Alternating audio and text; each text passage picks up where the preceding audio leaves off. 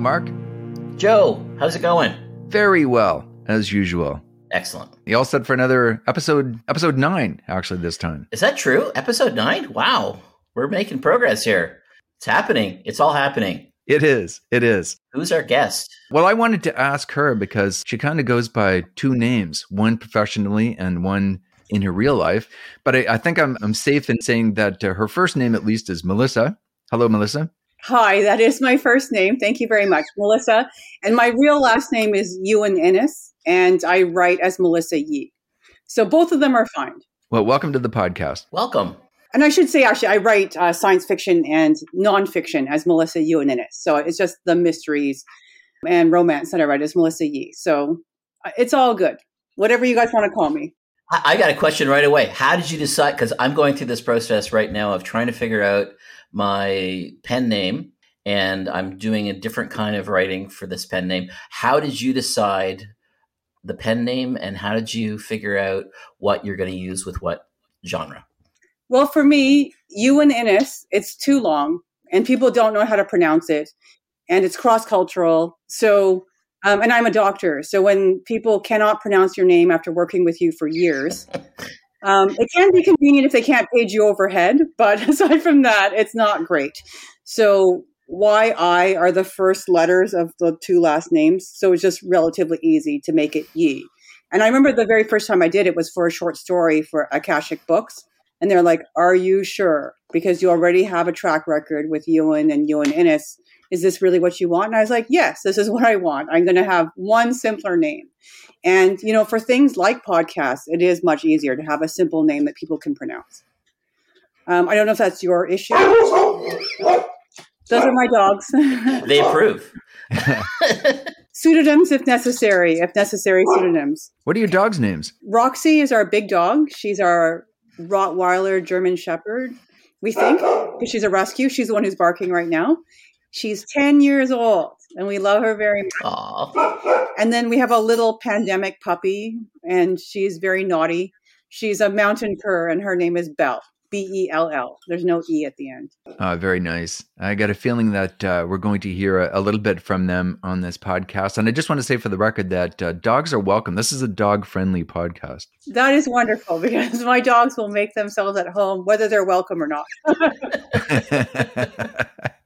Okay. Now we do this thing, which is basically comes from laziness on my part, but I actually think it's working. And that is, we have the guests introduce themselves so that they can present themselves to our podcast audience the way that they would like to be presented, as opposed to how we perceive them. Oh, that's interesting. Okay. And you don't warn your guests beforehand. You just spring it on them. Oh, yeah. This is also a mean podcast. Okay. In several respects. It's just seriously unprofessional is what this podcast is. Okay, awesome. Well, pretty easy for me. Joe and I initially met because I'm a writer. So we both write fantasy and science fiction. So that's where we intersect. And I started off writing fantasy and science fiction because my husband suggested to me, he's like, you know what? There are lots of markets to write short stories. And I was like, great, because I do love money. Speaking of loving money, I wanted to be able to support myself and my dreams. So I became an emergency doctor. And now we, still with the same guy, my high school sweetheart. We have 2 kids and 2 rescue dogs. And I'm still writing. So that was my key, that no matter what, I tried to keep on writing at least a little bit every day. And if I couldn't, then I, eventually learned to let it go, but just to give it a try. So you're always moving ahead. Like one of my friends said about when I was like, oh, I'm doing the couch to 5K and I run very slowly. And she said, forward is a speed. I'm like, perfect. The same thing for writing. Forward is a speed. That's great. I love that. Yeah, like that too. Well, I think you're not unusual in the sense that many of us have a day job, or in your case, a day and night job. So I don't think that's unusual for many creative people to have something else they do to make a living. Yeah, exactly. Unfortunately, the arts don't pay the way we would like them to. So if you want to be able to eat and get shelter from the snow, then, it's smart to have some sort of other means of making money. And, even if you were making good money with writing, as people are finding out now, things can change, inflation can go up. So just have more than one way of doing things. I always like to have a backup plan myself. But now, Melissa is another one of these people, Mark, that completely impresses me in that, she has obviously a very demanding day job, but she's also extremely successful and prolific when it comes to writing. Well, you know what I do though? I feel I should say I believe in financial independence and retiring early. You might have heard of the FIRE movement. And my husband works. So not everybody has that luxury of having a working spouse. And when I graduated, he told me that he would carry the load. Like he had told me I could just write and he would support me, but I didn't want that. And then when I graduated, I was like, man, I would really like to write, but I spent so long going to school and now I can finally make money. What do you think? And he was like, you went to school a long time so that you could work less and make money. So I'm like, okay. So I've always worked part-time so that I could write. So again, not everybody can do that. And we live in the middle of nowhere. So the cost of living is very low. That has let me now turn down on my medicine so that I can do more writing. Now, I have to ask, because I've sort of experienced this a little bit myself. I've thought a lot about retiring over the last couple of years. And thinking about it seriously, it finally dawned on me that I actually like what I do. Like, I like my day job. I like working for the CBC. And I know that if I were to retire, I would miss it. Would you miss being a doctor? I feel like I've been playing with it for a while. Like on my cards, I would introduce myself as a writer and physician instead of reversing that. Although when I'm on shows, they always put the doctor part first because it's more unusual. And once a person cutting my hair was like, wow, that's really unusual because people put so much time and years into studying for medicine that usually you would put that first. I guess it just depends how much of it is your identity. And the nice thing is it's a degree, so you'll always be a doctor. I miss the people. Like, I'm sure you feel the same way. Like I used to work in Cornwall and I still miss some of the people that I work with. They were so fun. Like living on the edge, things were always crazy, So I still talk to them sometimes, but you also learn to make a new life, right? So other things can open up. Like this is the first year that I can do more with NaNoWriMo, the National Novel Writing Month, where you try to write 50,000 words in a month, that I'm not feeling totally burned out while doing it, or a lot burned out by doing it because I have more time. Yeah, I find that I can't do that. I've done it twice and I was successful once at writing my 50,000 words. But yeah, it's in terms of my teaching. So I'm a professor at Western. Oh, nice. It's like the worst month of the year in terms of trying to do this because it's not just like that's when things get busy in my classes. It's also when like the committee work ramps up to like 110 or 11, as they say in Spinal Tap. Yeah, so it's just like NaNoWriMo is just like, no, I can't do that. Well, now they have a camp in July and stuff. Like they have other times when they do. So the camp is like 10,000 words in July. So that could be more doable. And also you can be a rebel and you set your own. So that's not 50,000 words. It could be 2,000 words if you wanted to. But I just think it's nice to feel part of a community because everybody or a lot of people are trying to write at the same time. So you can just encourage each other. Do they have write 50,000 words in a decade? Because I could join that. I'd be part of that. I am sure that you could do that. There's a badge. If you're a rebel and you're doing something different, you just award yourself that badge. I'm doing something different. That'd be NaNoWriMo. Yeah. Oh, the dog approves. Of course. That's great. So, Melissa, you may recall that there's a certain conceit to this podcast. And so I think I can probably speak for Mark in this point that we're curious to see what you are bringing to the table in terms of your a piece of art that you would like to talk about.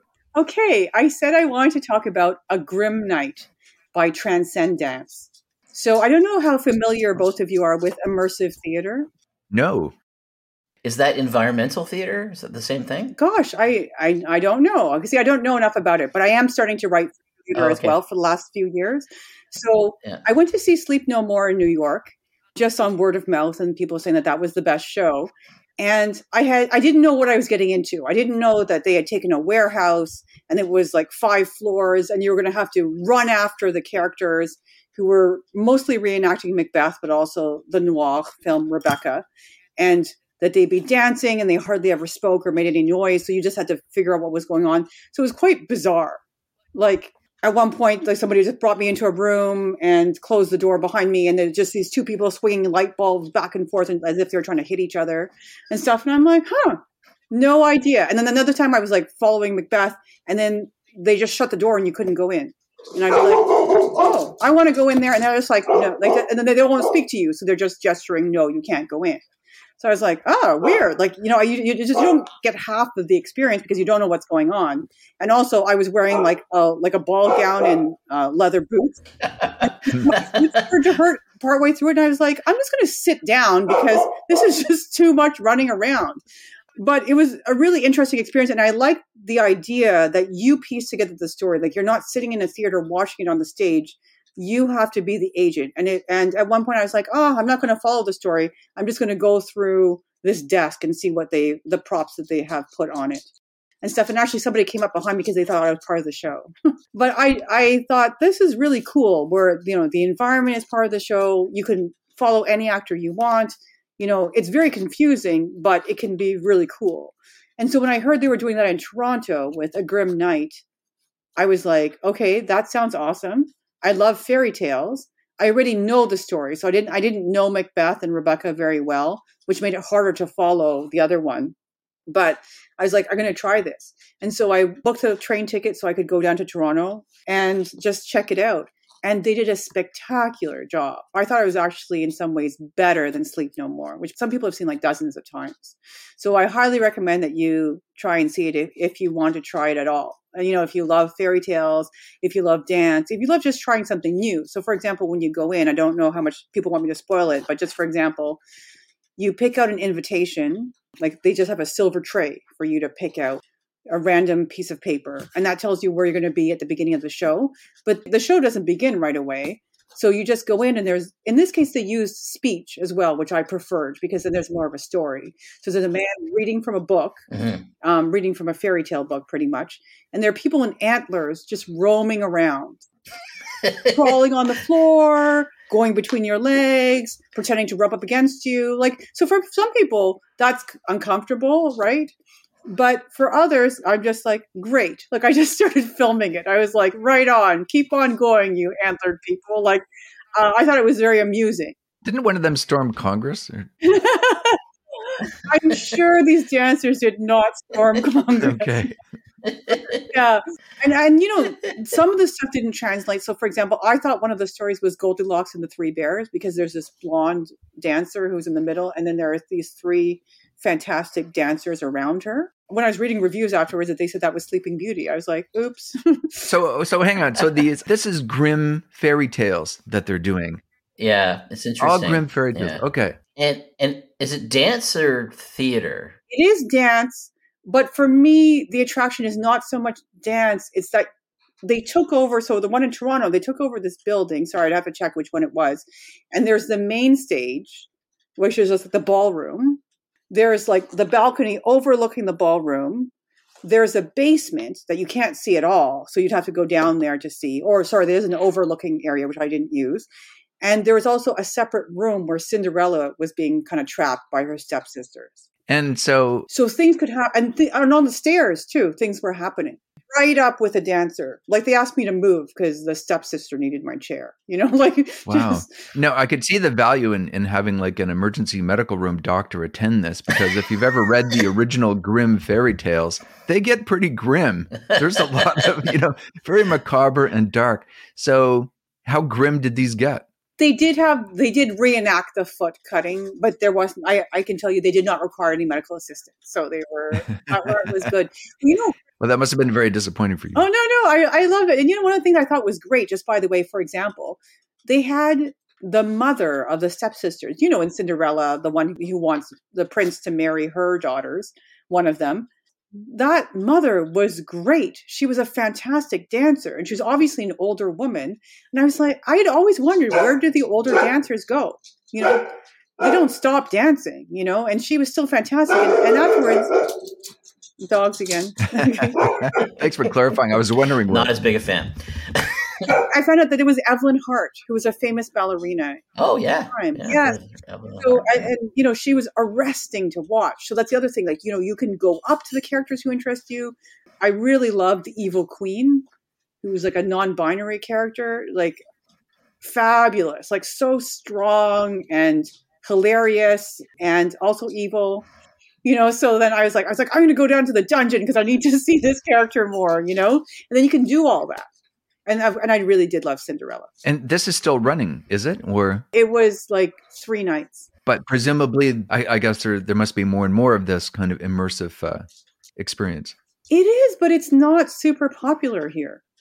So, like, for example, London, England, there are lots and lots of shows. Like, I was just looking the other day because I'm making an immersive piece for 2024 in Ottawa called Terminally Ill. That's based on one of my novels. And I of course, I want to see more immersive theater. And there's hardly anything. Even I was in New York this spring, and there was one show with Andy Warhol where you follow people wearing Andy Warhol wigs around New York. To be honest, it had a pretty bad review, so I didn't end up going to that. But other people went, and they really enjoyed it. But like I was just seeing that in London, England, like, for example, they're redoing The Wizard of Oz with drag queens.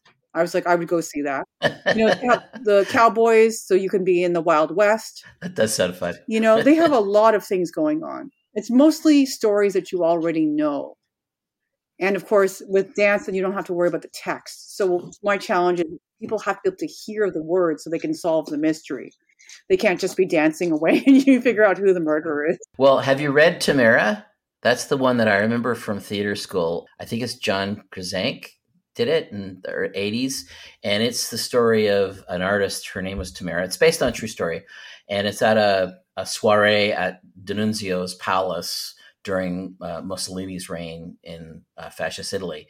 And I've seen the script. The script is, and I'm for the listeners, I'm indicating like a 4-inch book because there's dialogue that goes on between every character in multiple rooms, and then they move.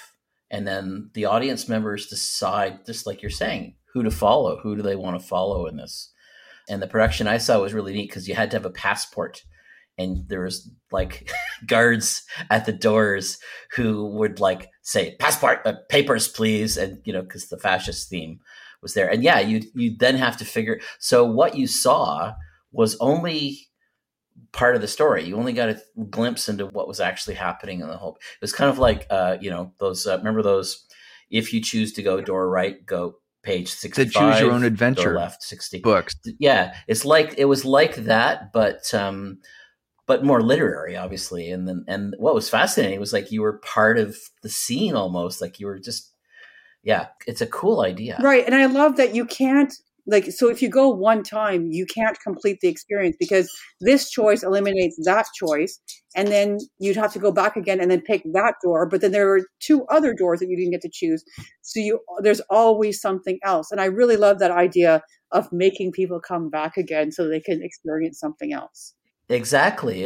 And I was in my seminar, I was like, well, how did the director handle this? Because I think I would have a nervous breakdown if I was trying to block like 12 scenes per moment because there's just so many different rooms going on and so many different characters. Is how do you manage that as a director? It's crazy.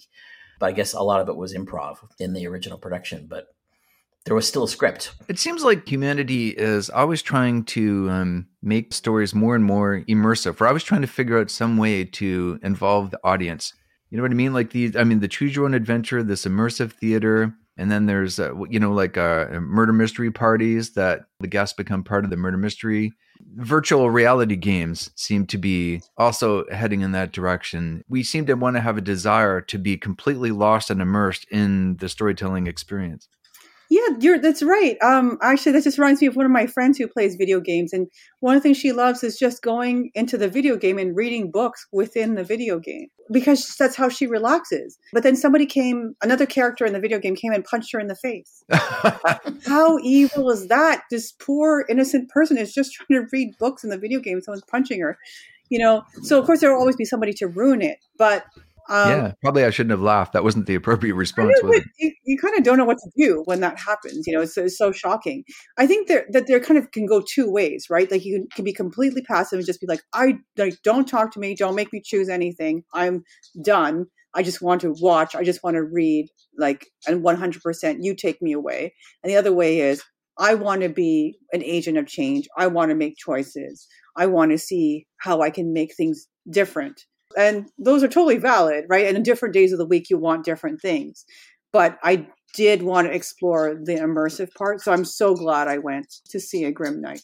And how is the writing going for turning one of your novels into an immersive piece? Working on it, I enjoy it. I guess for me, the writing is not a hard part for me. I like it.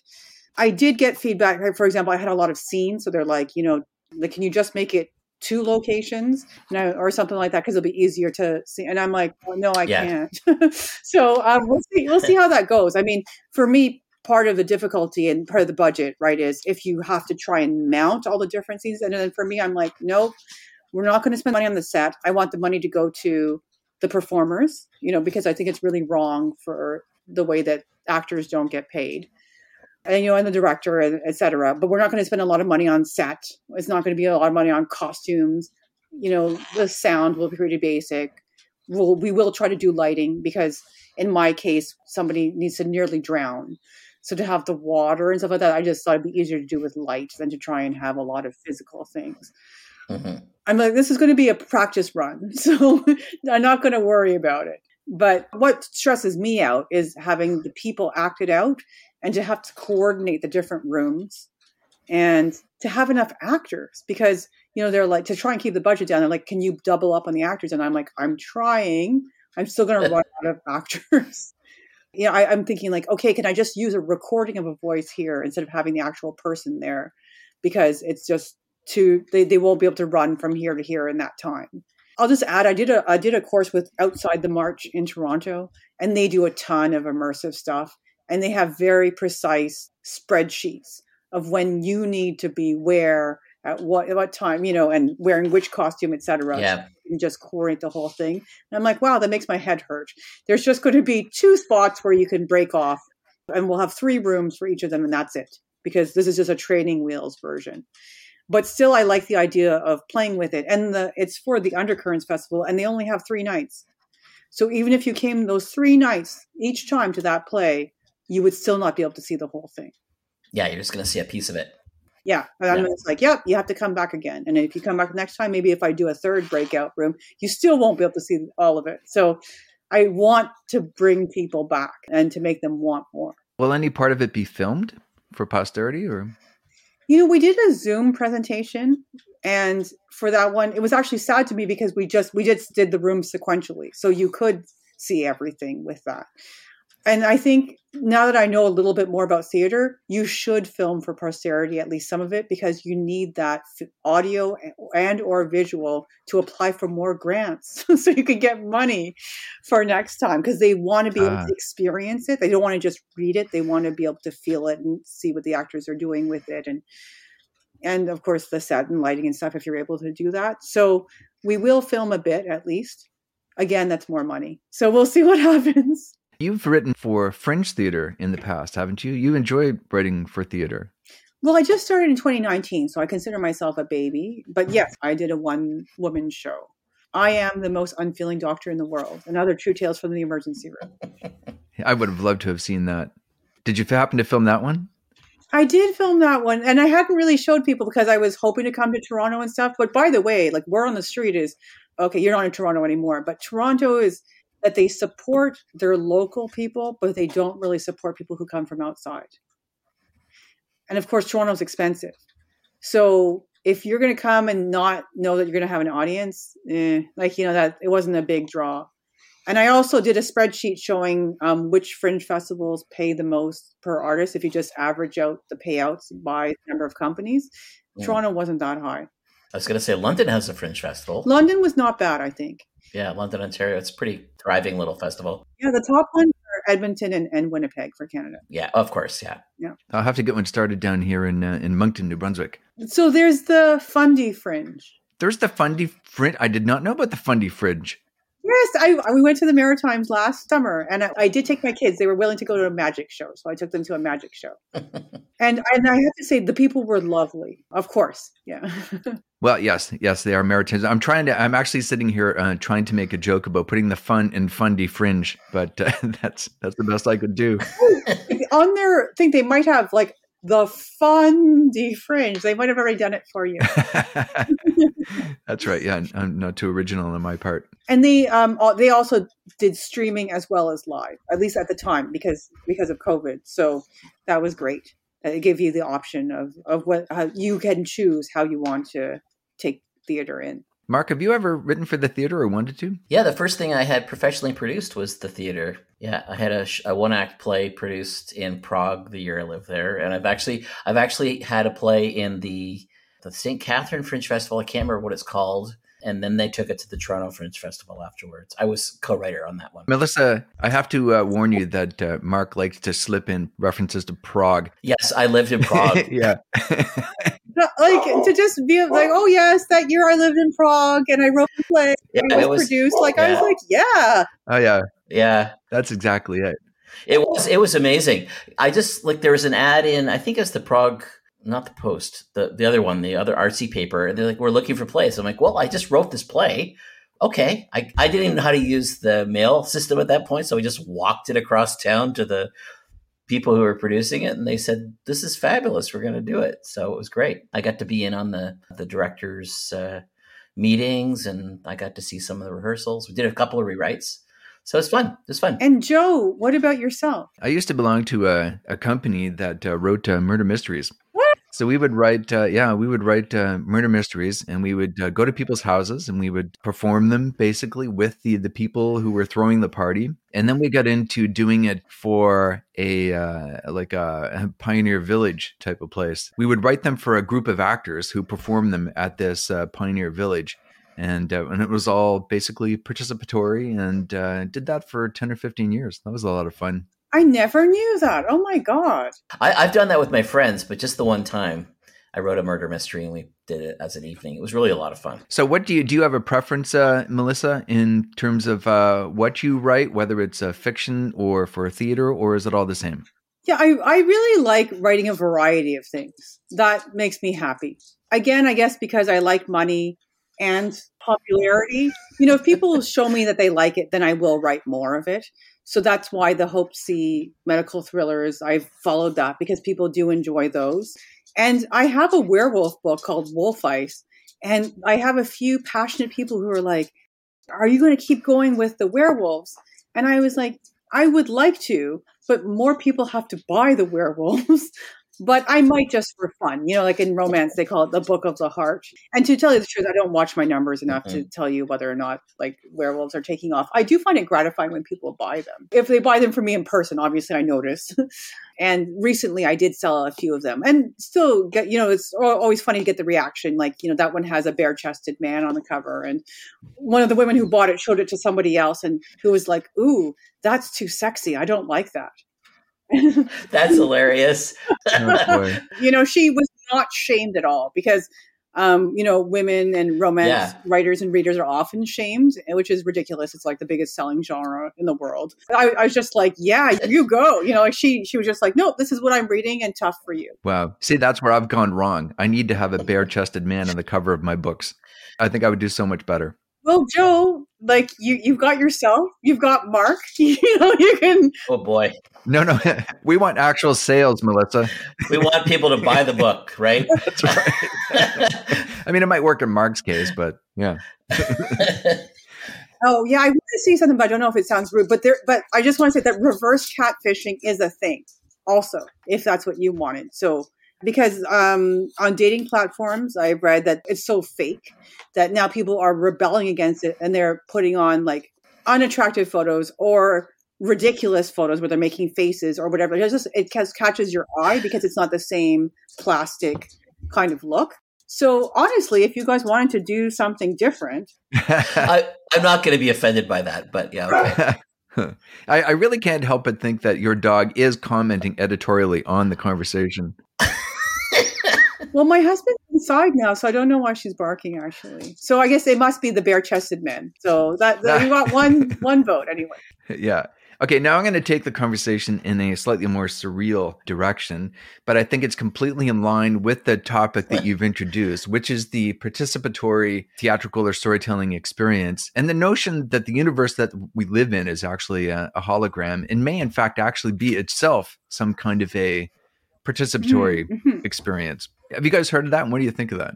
According to my metaphysics professor, it's a 20% chance that we live in a simulation. As long as we're all, you're just doing the best job you can in your simulation, then I don't see any problem with it. Now, would it be better if we all kind of acknowledged that was actually the case, and then we could go about our lives knowing that it's just some kind of a holographic simulation, or is it better to assume that it's not and just be unaware or unconscious of the possibility? So as a physician, I feel like there's just too much people living their, making up reality and spreading lies about, instead of following science and logic.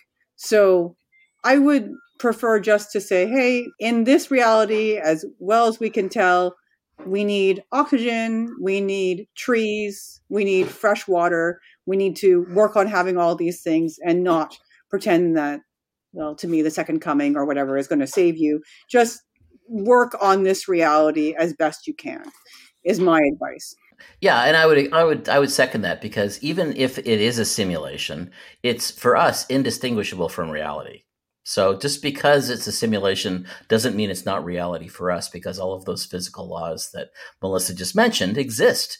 We can't escape them. So we live in a reality. I think that's a very good point. But I guess the one thing that I would add to that is that if there is that, say, 20% possibility that it is a hologram or some kind of a simulation, maybe that helps us inject a little spirit of fun into the proceedings. Like, obviously, we still have to take it seriously, to Melissa's point, that we have to take seriously the environment and not harming people and trying to work for the benefit of us all. But at the same time, attempting to approach it all positively with a spirit of fun, if we can. Yeah, if you can live your life lightly and with a sense of fun, I always think that's a good idea. In the end, regardless, we all agree death is coming, and reality is going to end either way. So if you can let go of that and just be like, okay, I just want to point out that you've now taken all the fun out of it by reminding us that death is coming. Death is coming. Yeah, I don't know if you can choose, Joe. Like, it's a little bit like Milan Kundera's book. It's either we can choose the lightness. We can't really. We either live the lightness or we don't. But we can choose our own adventure in this reality. That is true. And I think that's true even if it's not a simulation. We can choose our own adventure. Yes. In our minds. Yeah, regardless. If it's reality of a simulation, you're always choosing your own adventure. Yeah. I just mean, instead of grasping, that's a concept in Buddhism, right? You just hold it lightly. Exactly. In the end, everything is impermanent, and just enjoy yourself as best you can. Mm-hmm. So in the spirit of choosing your own adventure, Melissa, you said that you're writing this immersive theatrical experience. What else are you working on coming up? The 7 Deadly Sins. What, trying the 7 deadly sins, or? Hope is attacking the 7 deadly sins at the hospital. So I've done Wrath. That's coming out in February.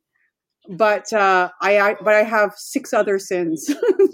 So for this NaNoWriMo, I'm tackling 5 of them simultaneously. And the glee with which you're tackling these sins, I must say, is quite tangible. I was amazed at how excited you got by 7 deadly sins.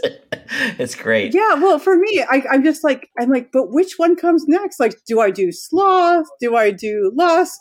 Are people going to, again, be turned off by the bare-chested men? What are we going to do? I'm going to recommend gluttony. Go for the gluttony. I do love gluttony. So I have written the beginning of that. And for that one, it was a good excuse. I went to, this is another good experience. I went to Montreal. There's a restaurant there that's completely dark. Oh, yeah. I've heard about, I'd love to do that someday. Yeah. So you go in and the servers are visually impaired. So they're perfectly fine moving around in the blackness. And you're like, where am I going? What am I eating? Oh, wow. Where do I sit? Where's my stuff? Yeah. So I'd always wanted to go. So finally, I'm just like, well, I'm doing gluttony. This is a good excuse to go to a restaurant and be gluttonous, but also in a different environment. Well, that does sound like fun. Any final thoughts, either of you, on participatory experiences, 7 deadly sins? Oh, Joe, I was going to say that for you, your time travel book would actually be an interesting participatory experience, because they could go to the different timelines where people could visit. So you could turn that into an immersive experience if you wanted to. I may have to invent the actual time machine to really make it participatory for people. That would be awesome. Like, you would definitely get a big audience if you did that. Yeah. You'd have some other problems, though, Joe. I think CIA, NSA. Yes, perhaps. Okay, well, yes, I'll get right on that. Thank you, Melissa. Yes, while you're writing your 50,000 words in the decade, and you're inventing a time machine, and you're writing your immersive theater piece, and you're still working for the CBC because you love it, sure. Why not? Yeah, it's not a time machine that I require. It's a time expansion machine, I think, to give me like an extra day or two. You need a Groundhog Day machine. You know what? If you did that, you would be so rich. Yeah. Just so you could just use a day to learn whatever you needed to learn. Or would it reset? Would it bring you back to like that you were in the same place at the beginning? Yeah, in the movie, he spent however many years in the one day, and then at the end, he finally got out of it, and he came back to the same day. So only a day had passed. Yeah, we don't know if he actually remember he became like an expert jazz pianist. Did he retain those abilities? Yeah, I think so. I think that was the implication. Yeah. I actually never saw the movie, so. Oh, okay. Well, okay. There's your homework, Melissa. You need to go and see Groundhog Day. I can't believe, frankly, that's probably the most astonishing revelation of this podcast. You know what? I had never seen the movie Seven. I was going to ask you about Seven because it's like that's so. Yeah. I was going to Wrath. Come on. What about Wrath? Are you going to do Wrath?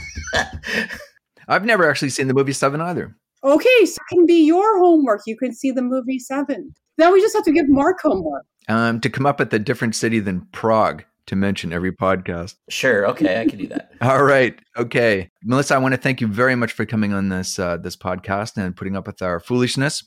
Thank you so much for having me. I hope you do build that time expansion machine.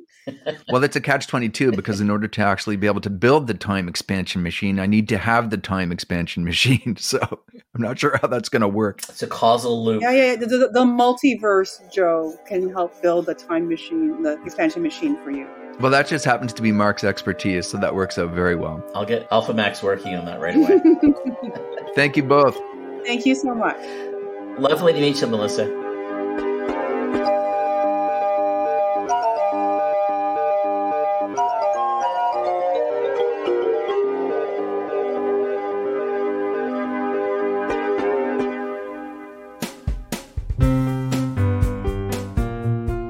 You've been listening to Recreative, a podcast about creativity. Talking to creative people from every walk of life about the art that inspires them. And you're probably wondering, how can I support this podcast? I am wondering, Joe, how can I support this podcast? I mean, apart from being on it. There's no advertisements in this podcast. There's no tip jars. There's nothing about like buying us a coffee or anything like that. But there is a way that you can support us. And what is that? It's not about supporting us. It's about supporting the people that we're talking to. I think most of the people we've talked to are artists of some description, and they probably have some kind of artistic product that you could buy. And if you enjoyed it, maybe you could review it for them. Oh, yeah. But maybe us too. Yeah, you know what? Us too. It wouldn't hurt. They could buy our books. And how do they find us? Recreative.ca. Don't forget the hyphen. There's a hyphen in there.